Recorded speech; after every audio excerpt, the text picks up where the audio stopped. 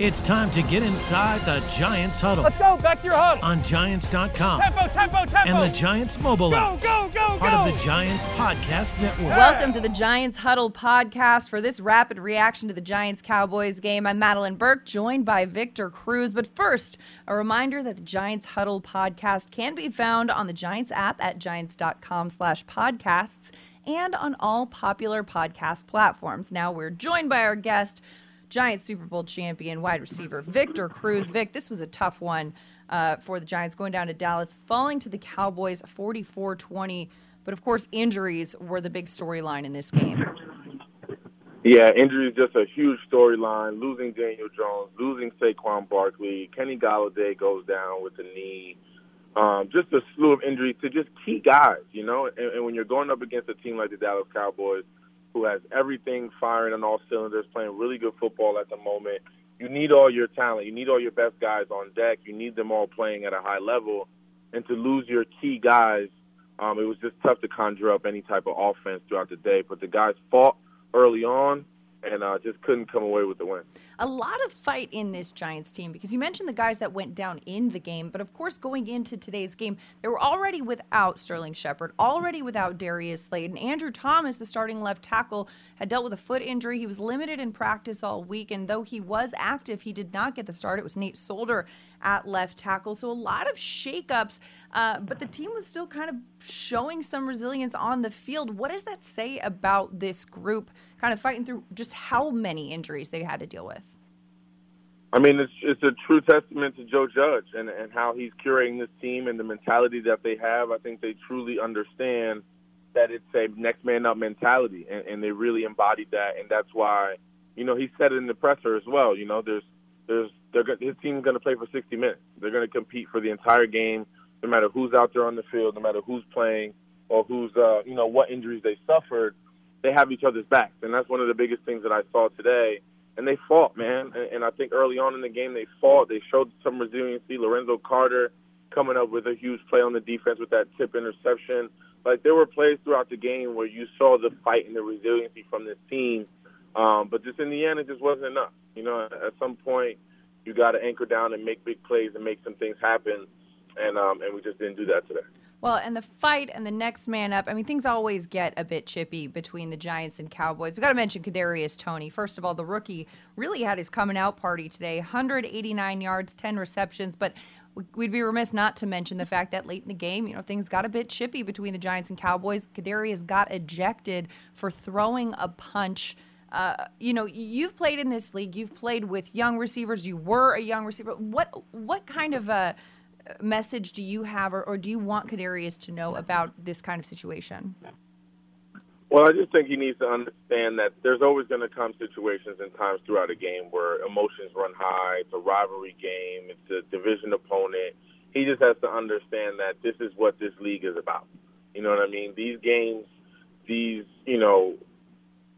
times with these players on the opposite team, especially the Dallas Cowboys, tempers are going to flare. This game is different than a regular game against, the Atlanta Falcons or something like that. This is a game with a ton of history, bragging rights for fans and teammates all across the world.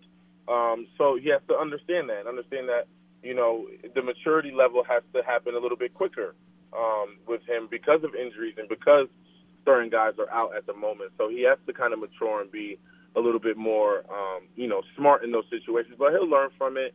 I know Joe Judge is going to, give him an earful, but also understand and teach him what it's about to be in, what being in this league is all about. And I think that's what he'll learn from this interaction in this moment, and he'll learn from it. And the maturity will come with time, with experience. But one thing that's undeniable about this young man is his just raw talent on the field, his ability to make defenders miss, how quickly he can kind of change direction and shift. And, 10 receptions on 13 targets, 189 yards. That is the most yards by a Giants rookie wide receiver and the most yards by any Giants receiver against the Dallas Cowboys.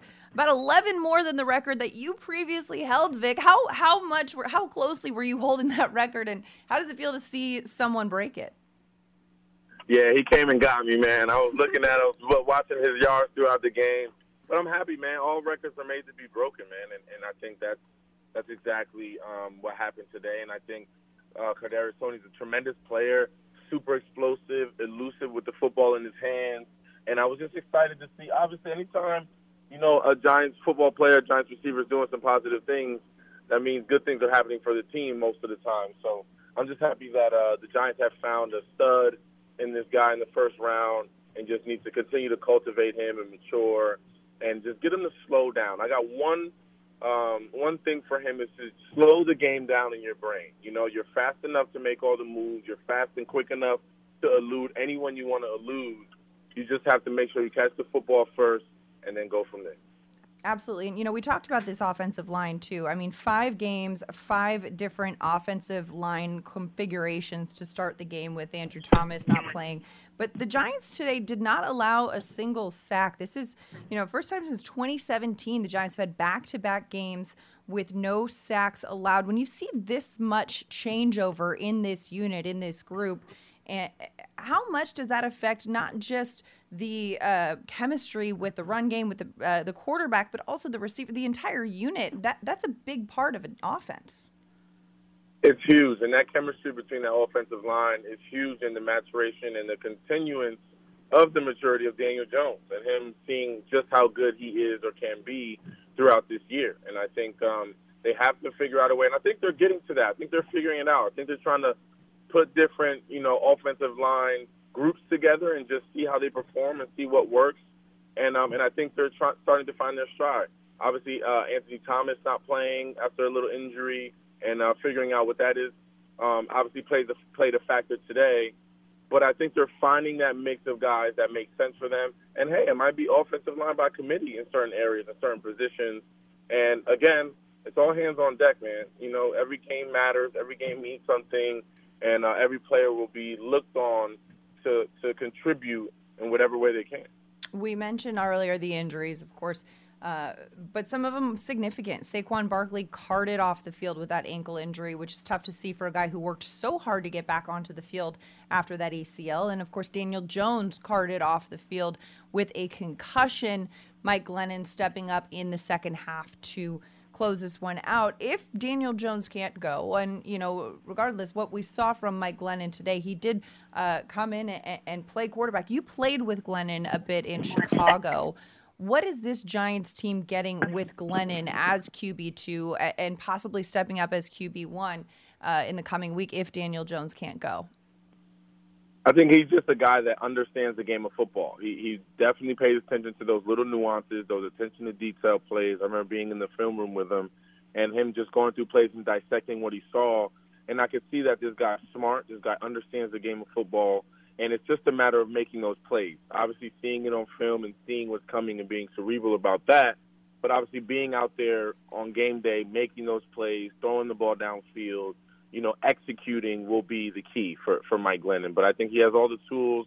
And one thing, he'll be prepared on Sunday afternoons. That's for sure. Yeah, we talked about this a little bit on the post-game show, too. But talking about preparation, a lot is made of mental reps, right? Leading into as a backup quarterback, you're taking a lot of mental reps in the week, not as many physical with the receivers. But when you get out on the field, you got to have that chemistry. How do you, as a receiver, kind of get to know a quarterback who's stepping in and filling that spot? And how do you develop that chemistry on the fly? Yeah, it's about your timing as a receiver. You got to be where you're supposed to be on these route combinations. Make sure you're getting your depth, get all your yardage that's necessary for that play, because he needs to get a full scope, right? He needs to get a full scope so he can read the defense, read the play, assess what's being given to him, and then make the right decision with the football. So I think as a receiver, you just have to be timely. You don't have a lot of chances for, or a lot of opportunity for unscripted plays and doing things that you feel are happening or you feel can win the game. You have to stick to the game plan, stick to the route tree and the combination that's been put in the playbook and that's called in the huddles, and then take it from there. A tough division loss for the Giants in Week 5. Cowboys improved to 4-1, leading the NFC East. Giants fall to 1-4, and they have a tough opponent coming in next week with the Rams. But, of course, not just that Rams game, that'll also be the 10-year anniversary celebration of Super Bowl 46. Vic, we know you and a lot of your former teammates are going to be in attendance for that one. What are you looking forward to most about just kind of reconnecting with those guys? It's been a decade. Man, I can't believe it's been a decade. Part of me just feels very old that 10 years have passed since that time. But I'm excited to see the guys. I'm excited to see my old teammates, my friends, Hakeem, Justin Tuck, Eli, Mario Manningham, just everyone, man. It was such a special moment for all of us, a special year, a special game, and just excited to see all those guys again and relive the memories and put a couple guys in the headlock, too. We love it. We love it. And hopefully some inspiration for this current Giants team. As depleted as they are, this team definitely still has some fight left in them. Victor, we thank you so much for joining us on this episode of the Giants Huddle podcast on the Giants app at giants.com/podcast and on all popular podcast platforms. The Giants Huddle podcast feed also has the All In New York Giants podcast presented by PNC Private Bank, which celebrates the 10th anniversary of the Giants Super Bowl 46 championship. For more reaction to the game, tune in to Big Blue Kickoff Live on the Giants app every weekday at 12:30 Eastern, or find archived episodes on the Big Blue Kickoff podcast feed. For Victor Cruz, I'm Madeline Burke. Thanks so much for the time. We'll see you guys next time on the Giants Huddle podcast.